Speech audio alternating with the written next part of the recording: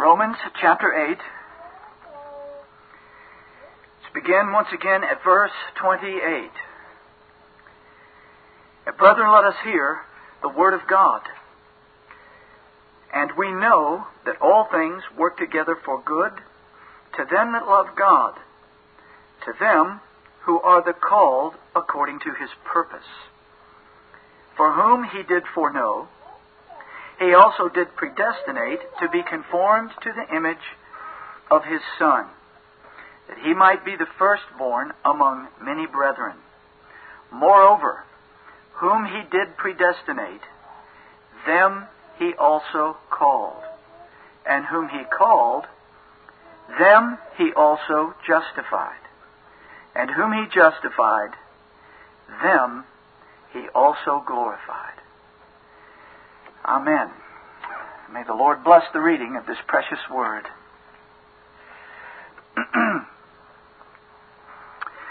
Well, having considered numerous passages from Scripture, we defined God's sovereignty as His absolute control over the entire created order. People, places, things, and events, according to His eternal purpose. That being established, we have considered the words purpose and foreknowledge as they relate to God's sovereign plan. Now that brings us to the word predestination. It is important for us to know that when we speak of God's purpose, God's foreknowledge, and God's predestination, that we are speaking what is called God's decree. So before we take up the word predestination in any detail tonight, we want to consider briefly this subject of God's decree. God willing, tonight we want to consider these particular points. First of all, the meaning of God's decree, and then the meaning of predestination, and finally the goal of predestination. Again, these are not expositions. We are studying through more with word studies and topical doctrinal studies, but we do try to unfold certain passages as they relate directly to what we're doing. Now, let's consider then first the meaning of God's decree. We studied the word purpose first, and that comes from a Greek word which means plan, purpose, resolve, will. The verb from which this noun is taken originally meant to set before oneself. To set before oneself. The idea is of a person setting a plan of action before himself. And this presupposes the person's considering his goal, his course of conduct, and his determination to carry it through. He looks at it, he thinks about how he'll bring it to pass, and then determines to do it. Now we observe that every time the word purpose was applied to God, it spoke of His eternal purpose of grace in Jesus Christ, given to a particular people before the foundation of the world. And it is often connected with the words foreknowledge or predestination, or as in the case of Romans 8, which we've read, both of those words. Purpose, foreknowing, predestination. They all fall out in that particular pattern here. Now we then considered the word foreknowledge. That's what we looked at last week, and the verb foreknow. And from the perspective of human knowledge, as we saw, the verb foreknow means to know beforehand, to know already, or to have foreknowledge. However, when applied to God and His divine knowledge, it's used in a slightly different way. To foreknow takes on the meaning to enter into relationship with before, or to choose or determine before. or even to love before. Foreknowledge does not mean that God looked into the future and chose those that He knew would believe. Rather, it speaks of God's eternal love for His people. Or we could even say it this way. When we speak of the word foreknowledge, we're speaking of love before time. The word know, again, as we have seen, is often used in Scripture to speak of intimate knowledge, physical union, or love itself. Foreknowledge in this sense speaks of God's gracious purpose before the foundation of the world to engage in a loving relationship with His people, whom He did foreknow, those whom He set His love on before time, He did predestinate. This is what Paul is pointing to here.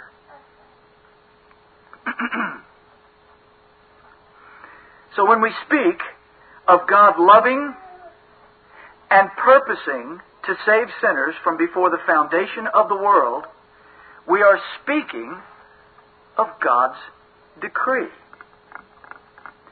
Now, what do we mean by God's decree? And it's true, those two words are not found together in the Scriptures. But as with other theological terms, the concept is found throughout the Bible.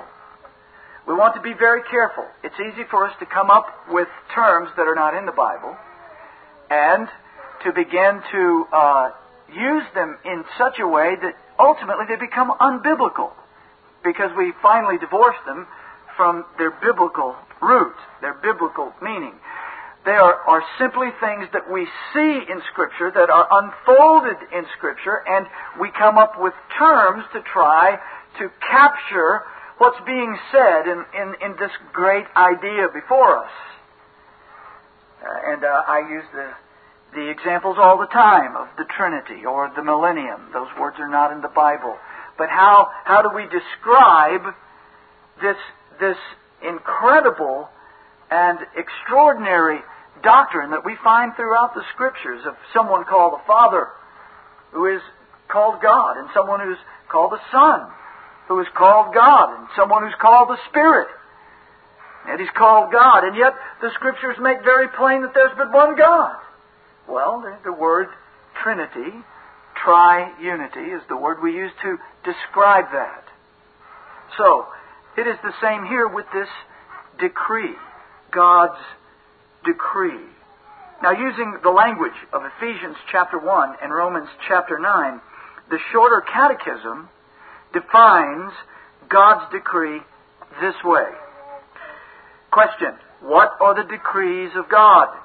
Answer: the decrees of God are His eternal purpose, according to the counsel of His will, all biblical language, whereby for His own glory He hath foreordained whatsoever comes to pass. In other words, brethren, before the foundation of the world, God purposed to save certain sinners by His grace through Jesus Christ, and He is working all things in history to bring this to pass. And this is what all of these verses that we've been looking at now for weeks are pointing us to. When we take all of the evidence and put it all together, we find that God purposed to do something. And that purposing to do something is according to His grace, not according to what men do. And it is according to His love in Christ, given to these particular sinners before the foundation of the world. Purpose, foreknowledge, predestination, grace, Jesus Christ, these words are always found kind of clustered around one another. So, we're attempting then to take all of those and define that, or at least describe that with the word decree, God's decree. Now, when you read the books on theology, you will sometimes find the word plural and sometimes singular. I prefer singular. I believe God has one purpose. There are certain things that we may take and look at individually that make up that one purpose. But I think it's less confusing to speak of God's decree rather than God's decrees. The plural use is because it is the idea of taking those various components and looking at them sometimes as individual decrees, election, reprobation, various others.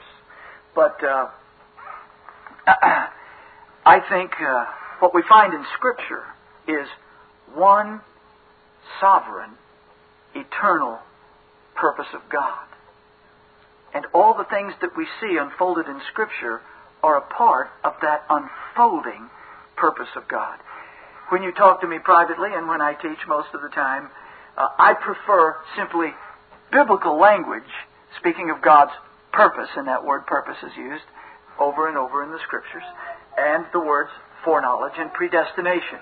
But I'm simply telling you that theologically, when we take purpose, foreknowledge, and predestination, and take all that mass of Scripture together, the very clear picture is that God willed something. God decreed something, and therefore the theological term, God's decree.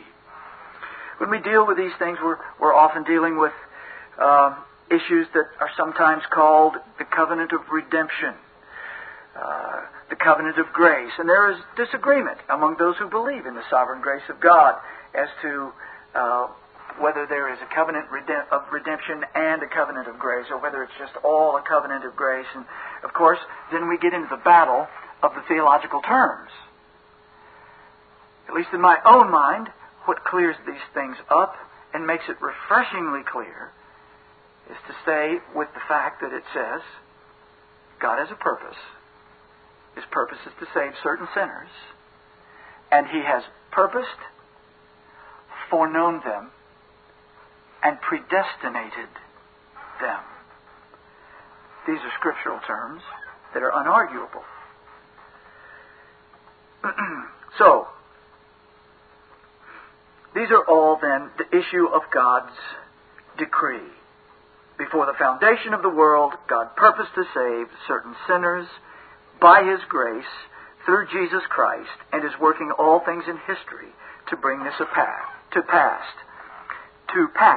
We know that all things work together for good to them, specific group of people that love God, to them who are the called according to His purpose. For whom, meaning them, He did foreknow, He also did predestinate, that's the whom and the them, to be conformed to the image of His Son, that He might be the firstborn, that's Christ, be the firstborn among many brethren, that's God's children, His elect, the church, the sheep, those that believe, disciples, at least that are regenerate. Moreover, whom He did predestinate, them He also called. Them, notice, them, it's them, whom, them, a specific certain group of people. Them He also called, and whom He called, them He also justified, and whom He justified, them He also glorified. Now, in order to accomplish this purpose, this love before time, God created the world and the universe as His theater for the unfolding drama of redemption. Numerous words and phrases point to this decree or purpose of God. We could literally study for weeks the vast number of verses that have to do with this subject, and it would be a wonderful study, but we're going to press on. But we're going to look at some of them, and just to give you some idea of the evidence for God's decree.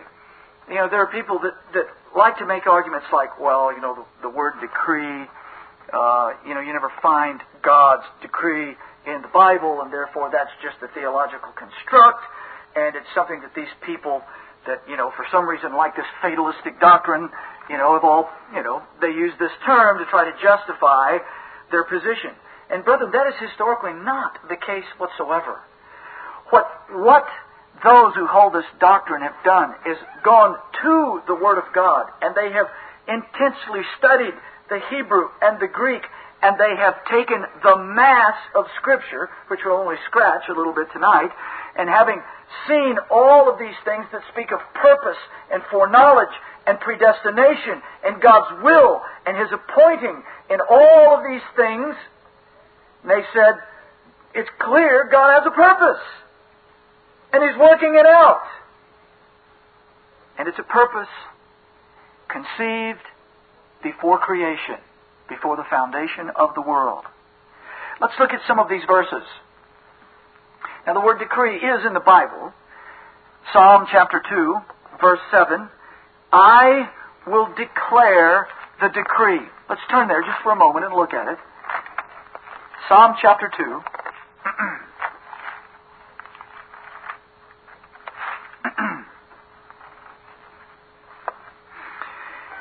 In the context, Psalm 2 says, why do the heathen rage and the people imagine a vain thing? The kings of the earth set themselves, and the rulers take counsel together against the Lord and against His anointed, against His Messiah, saying, let us break their bands asunder and cast away their cords from us. In other words, we will not have them to rule over us. Here we see the wickedness of men, the rulers of the earth, rising up and saying, we'll rule ourselves. We will not be ruled by God. And it says, he that sitteth in the heavens shall laugh. The ruler of all the earth will laugh at such foolish talk.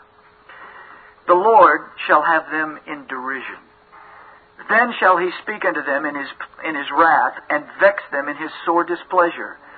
Yet have I set my King upon my holy hill of Zion. Why does He deride?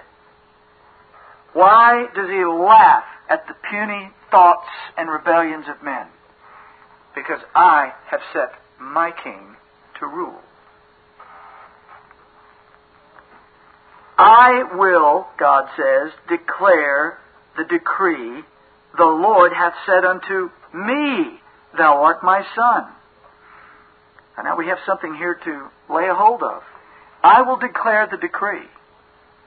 The Lord hath said unto me, thou art my son, this day have I begotten thee. We're told in the Epistle to the Hebrews that this is the Lord Jesus Christ. So here we have the idea of a decree. God determining to set His King over all the nations and kings of the world. And that King is the Lord Jesus Christ. God's purpose, God's decree is that Jesus Christ be the King over all the earth. Ask of me, and I shall give thee the heathen for thine inheritance, and the uttermost parts of the earth for thy possession. And we know that this is speaking of the Lord Jesus. He will rule and reign. And this is prophesied all through the minor and the major prophets. And we see it come to pass when the Lord Jesus comes, declaring Himself to be the King and inaugurating the kingdom in His coming. Well, I don't want to get caught up there. This is a glorious theme, but we press on. The whole idea is that God has a purpose. Now, the Word of God uses the verb appoint. Job chapter 23, verse 14. For He, God, performeth the thing that is appointed for me. Appointed for me. He doesn't just say, well, I'm just out here doing whatever I want, because I want, as much as I want. He says, no, God is working out what He has appointed for me. Luke chapter 22, verse verse 22, truly the Son of Man goeth as it was determined. Truly the Son of Man goeth as it was determined. The word here, to determine, means to appoint, to ordain. Acts 16, verse 26 says, and hath made of one blood all nations of men for to dwell on all the face of the earth, and hath determined, same word, hath determined the times before appointed, and the bounds of their habitation. Why do you live in Pensacola? Because God's ordained it.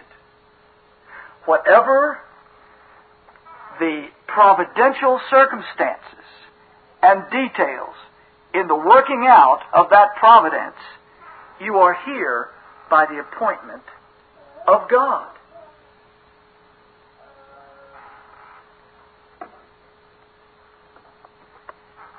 That should give you some comfort.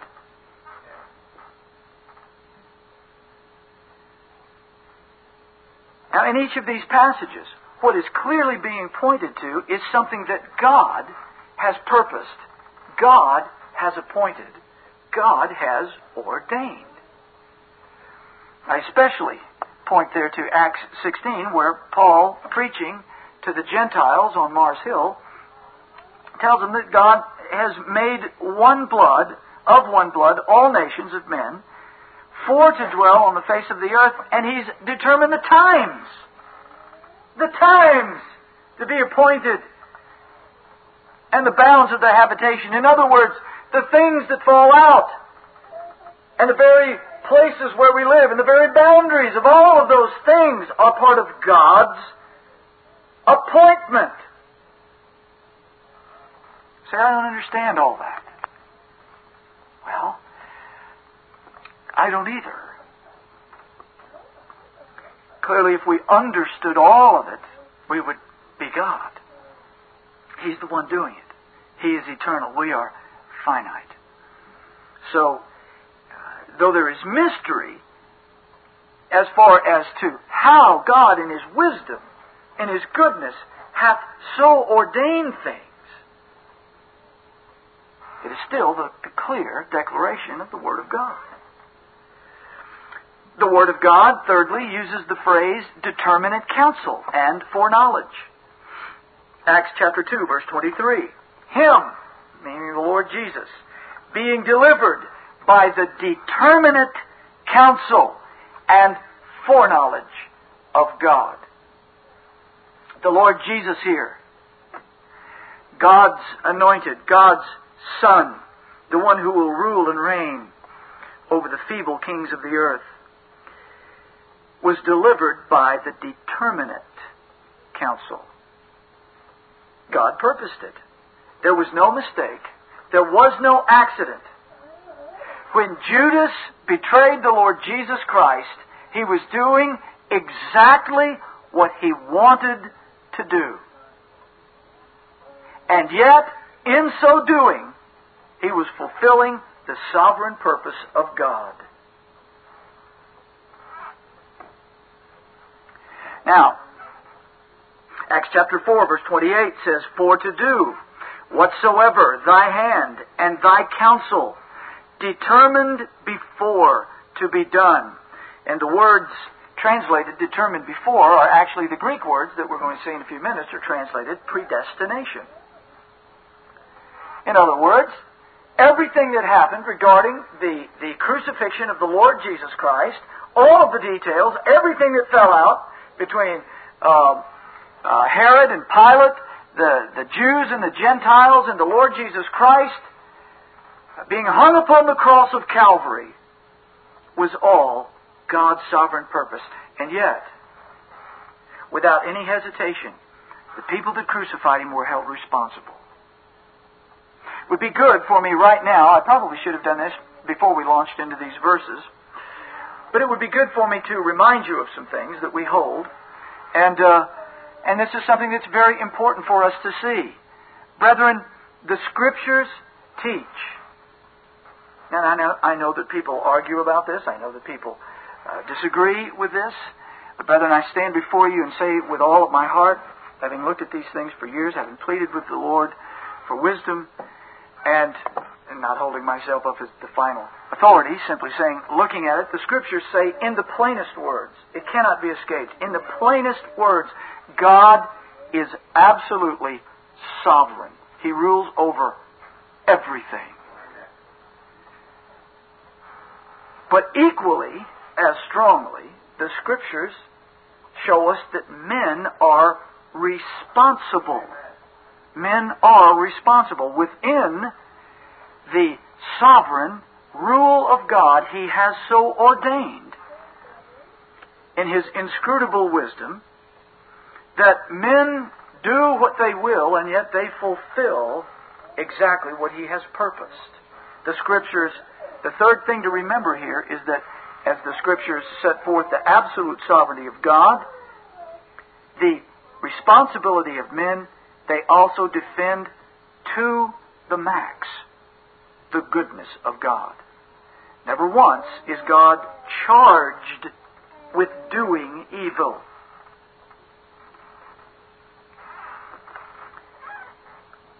Yes, those are difficult things to hold.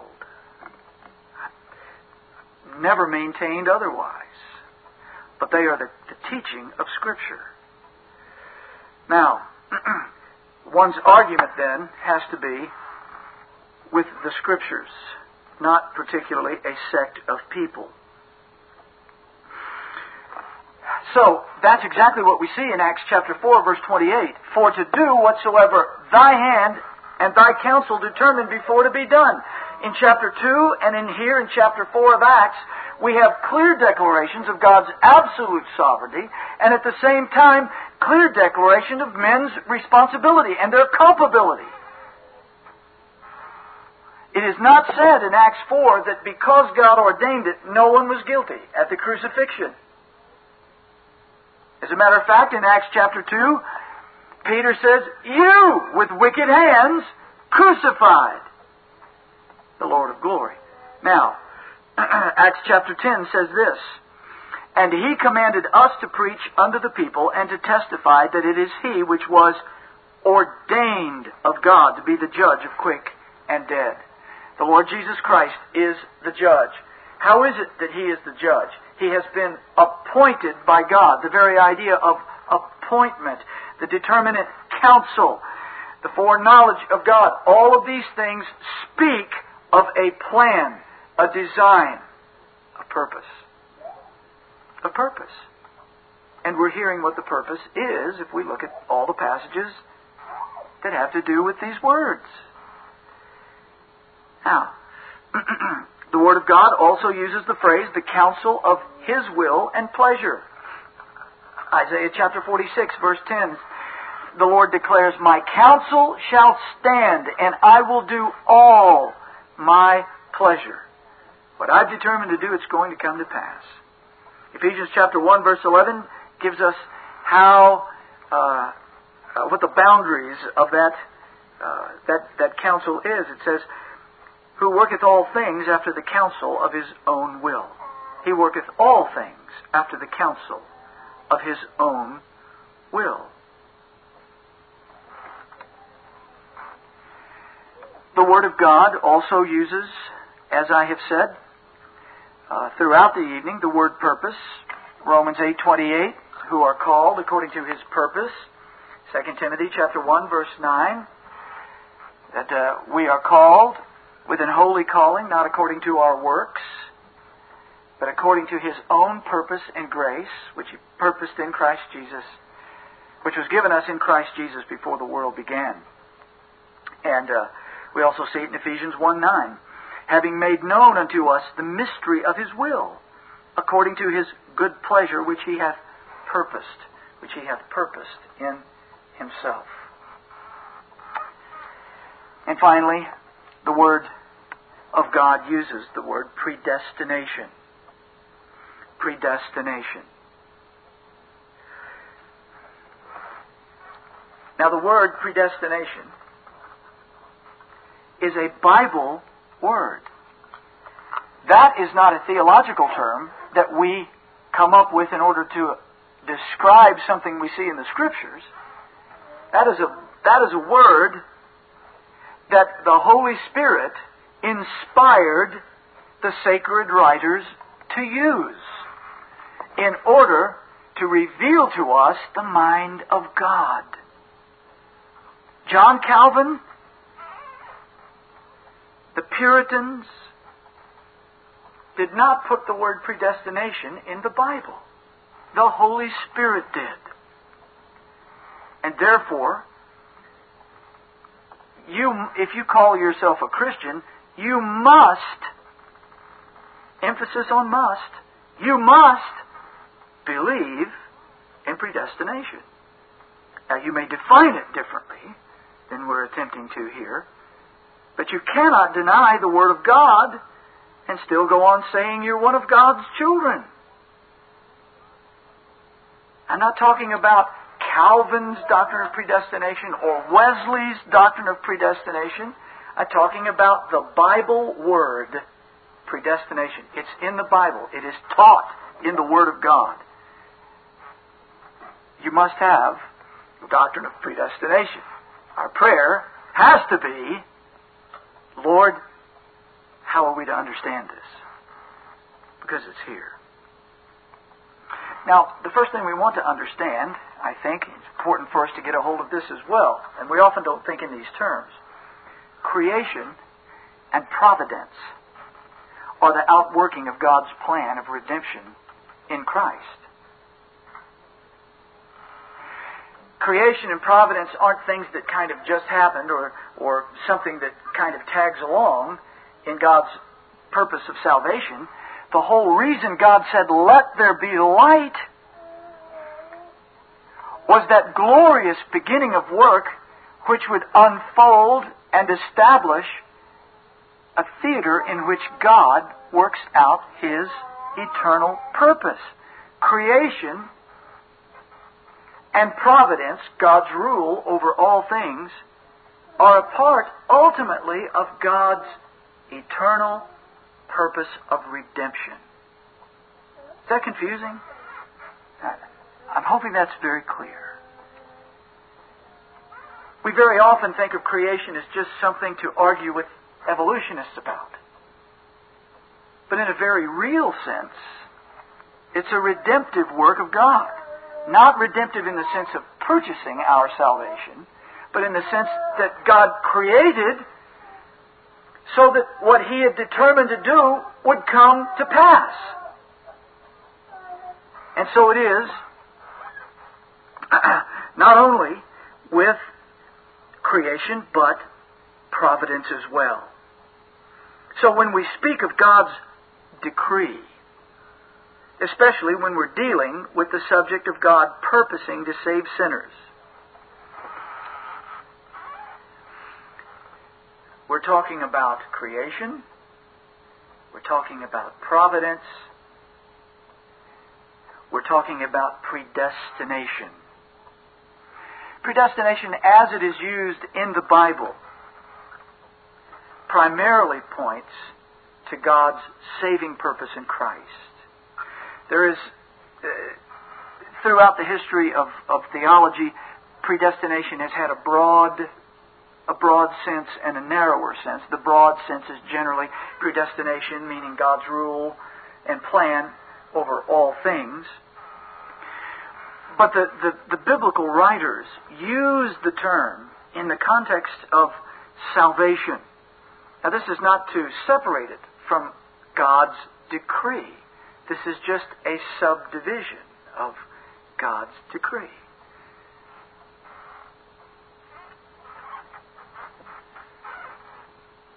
Now, that brings us then to the word predestination. We're finally there. I trust this excursion here into the idea of decree gives you some idea of why the word is used. Now, in the 1600s, the Dutch theologian Wilhelmus of Brakel wrote this: "Due to repeated slanders by individuals with evil motives, The word predestination gives some offense, triggers prejudice, and is repulsive to people who are both ignorant and filled with resentment against this doctrine. This has led some to be of the opinion that it is preferable not to speak of this mystery. Since Scripture, however, bears such abundant testimony to this doctrine, since it is a matter of supreme importance, yielding a proper understanding of the entire way of salvation, and since it is a fountain of comfort and genuine sanctification, nothing must be held back. The entire counsel of God must be declared. And then he says something that, to me, sums it all up wonderfully. Everyone must strive to understand this doctrine well and apply it properly. You get the gist of what he's saying. And he just said it so well, it wasn't any point in me doing anything other than quoting him. The whole idea, brethren, is this. And I trust that you see it. Of course, I'm kind of preaching to the choir here. But the thing is, already, we've seen over and over and over for 3 weeks, and going even further back, that the Scripture gives overwhelming testimony to the fact that God rules over all things. To deny it is to have a motive to deny it, or to be blind. Either something has caused you to say, I won't take that, or you can look and you just say, well, you can give me 400 verses here, but I don't see it.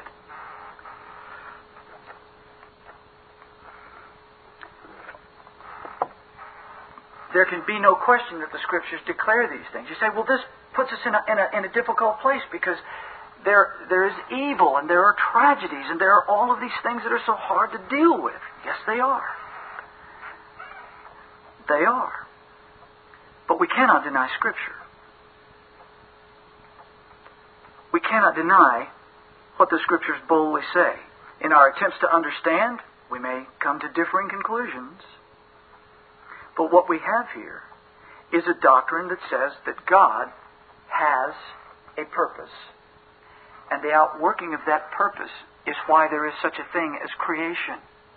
And within creation, there are events that unfold every day, joyful ones and tragic ones. Ones that lift our hearts with praise, and others that double us over in anguish and grief. And yet, the Scriptures say, ruling over it all is our God. And in all of that, in ways that are difficult and often inscrutable, God is working out this purpose to save His people from their sins. And Brockel says, you need to understand that well and apply it properly. Because it's a very easy doctrine to abuse.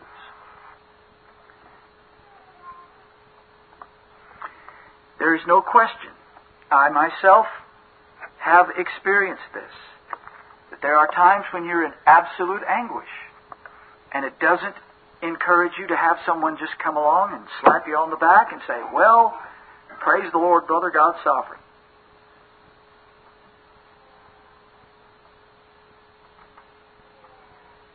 In fact, there are times when that actually is indescribably painful. Brockel warns us that we must never be light or foolish with how we handle this doctrine. Griefs are real. Sorrows and tragedies are real. The Scriptures don't say, and with those that are weeping, just rebuke them and say, well, God's sovereign, get over it. It says, weep with them that weep. Amen. Rejoice with them that rejoice. This is all part of an outworking of what He's called us to. There are other abuses. There are people that say things like, well, God's sovereign. He's made a choice, so you can't choose. Don't even try. You say that's an exaggeration. No, I've heard people say that. That's not biblical evangelism. That's not evangelism of any kind. I've heard it modified, where people would say, well, you don't have a will, so don't try. Or your will's in bondage, so don't try to believe. Just pray that somehow or another God will let you believe. Brethren, you will never find Christ speaking that way. Amen. You will never find the apostles speaking that way. This is a doctrine that is easy to abuse.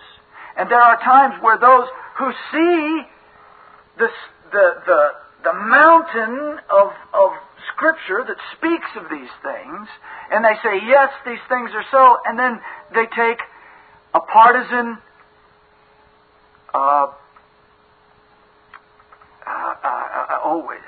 lost the word, a partisan and antagonistic way of handling it.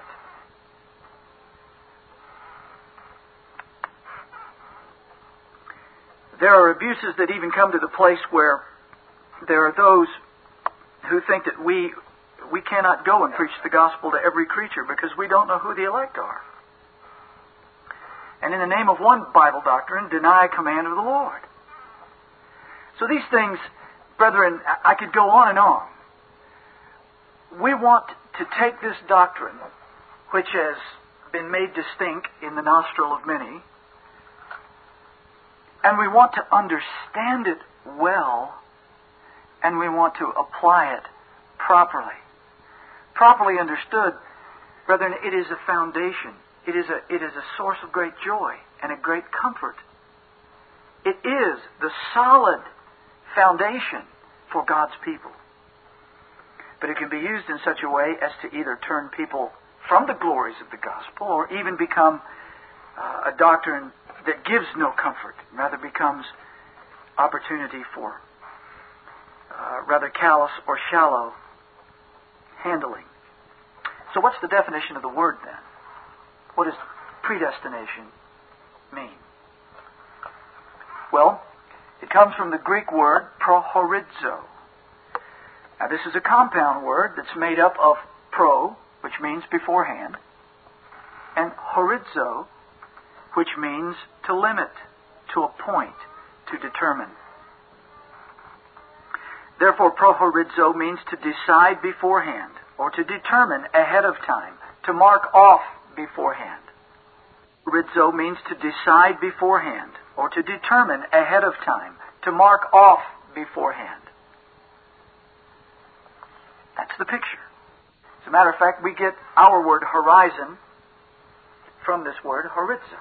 It's what marks off the boundary between sky and sea, is it not? Or sky and land. Whatever's out before you. So beforehand, to mark out. Now, we're about out of time for this evening. This might be a good place just to close off and come back to next week. But before we do that, I want to put a couple of things in context. We begin with Romans chapter 8. For whom He did foreknow,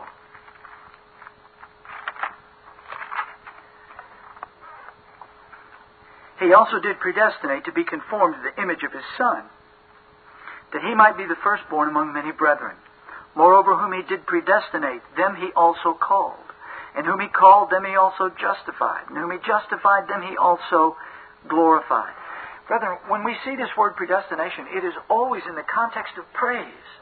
It is always in the context of glorying in what God has done. Paul doesn't set these things forth generally in a sense of polemics. And he's constantly in his epistles writing to battle certain errors. But he brings these up as doctrines of comfort doctrines of encouragement, and doctrines to bring glory and honor and praise to God for what He has purposed in His foreknowledge and what He has predestined. And we see the glorious goal of that worked out in Christ's life. This is what we're going to end with this evening, but we'll pick back up with the thought, God willing, next week. It's in John 6. All of these words speaking about God having a purpose, God having a sovereign design. And what do we hear from the lips of the Lord Jesus Christ Himself? In verse 37, all that the Father giveth me shall come to me.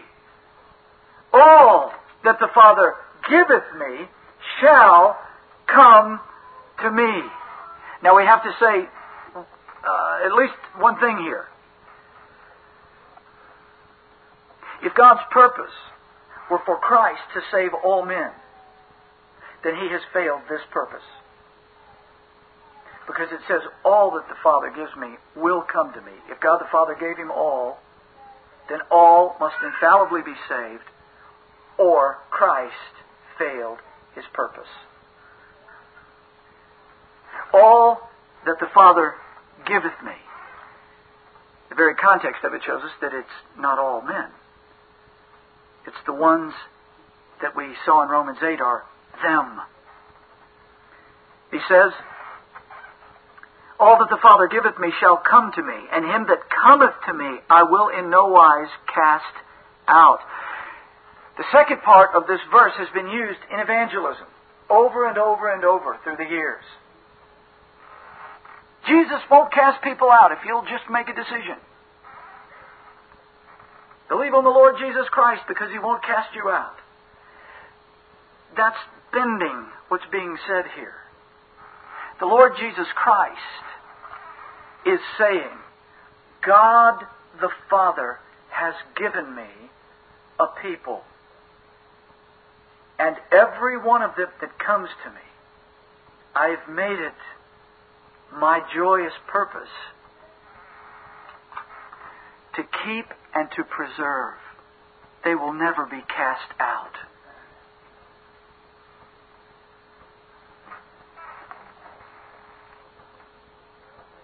For I came down from heaven not to do mine own will, but the will of Him that sent me. There it is. Speaking of purpose. The will. He's told me to do something. I've come to do it.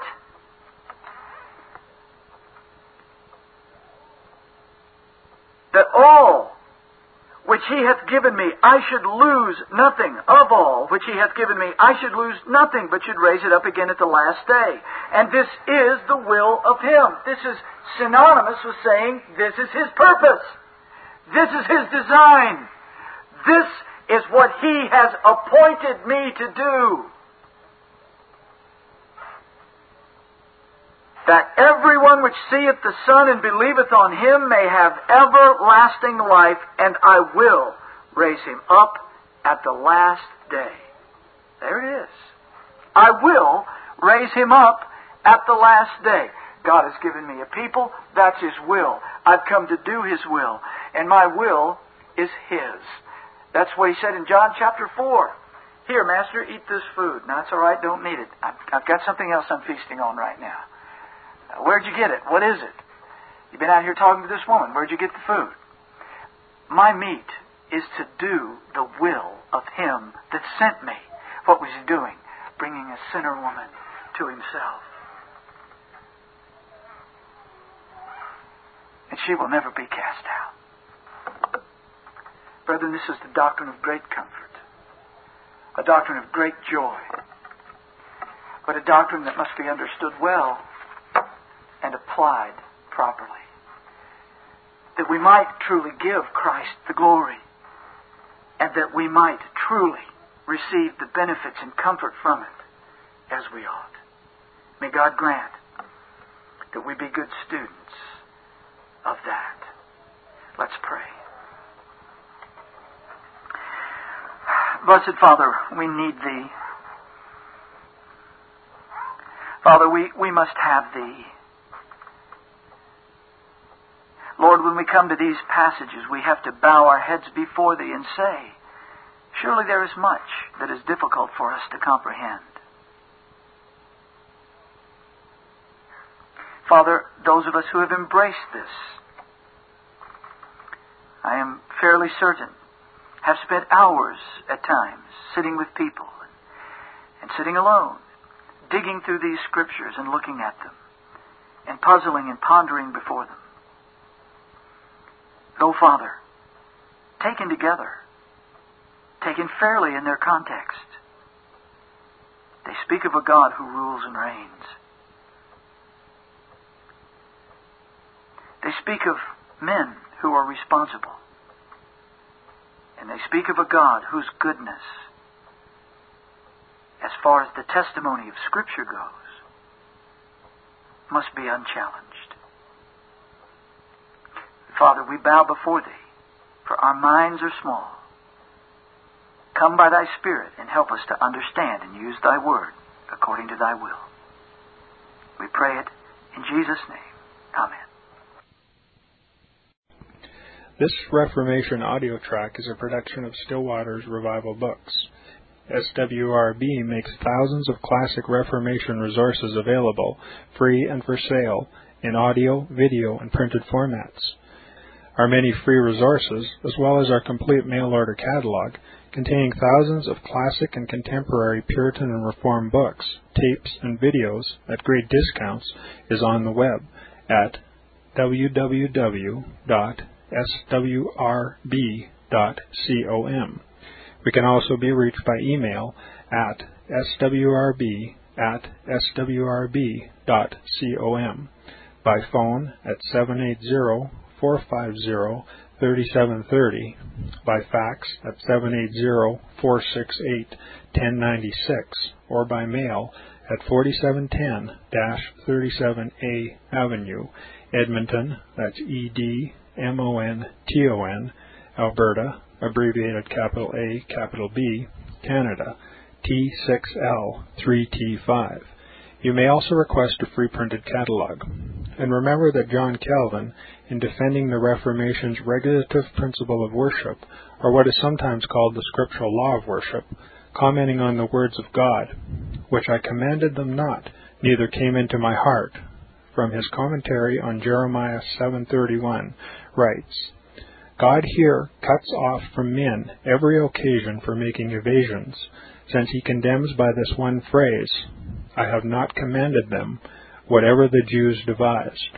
There is then no other argument needed to condemn superstitions than that they are not commanded by God. For when men allow themselves to worship God according to their own fancies, and attend not to his commands, they pervert true religion. And if this principle was adopted by the Papists, all those fictitious modes of worship in which they absurdly exercise themselves would fall to the ground. It is indeed a horrible thing for the Papists to seek to discharge their duties towards God by performing their own superstitions. There is an immense number of them, as it is well known, and as it manifestly appears. Were they to admit this principle, that we cannot rightly worship God except by obeying his word, they would be delivered from their deep abyss of error. The prophet's words, then, are very important, when he says that God had commanded no such thing, and that it never came to his mind, as though he had said that men assume too much wisdom when they devise what he never required, nay, what he never knew.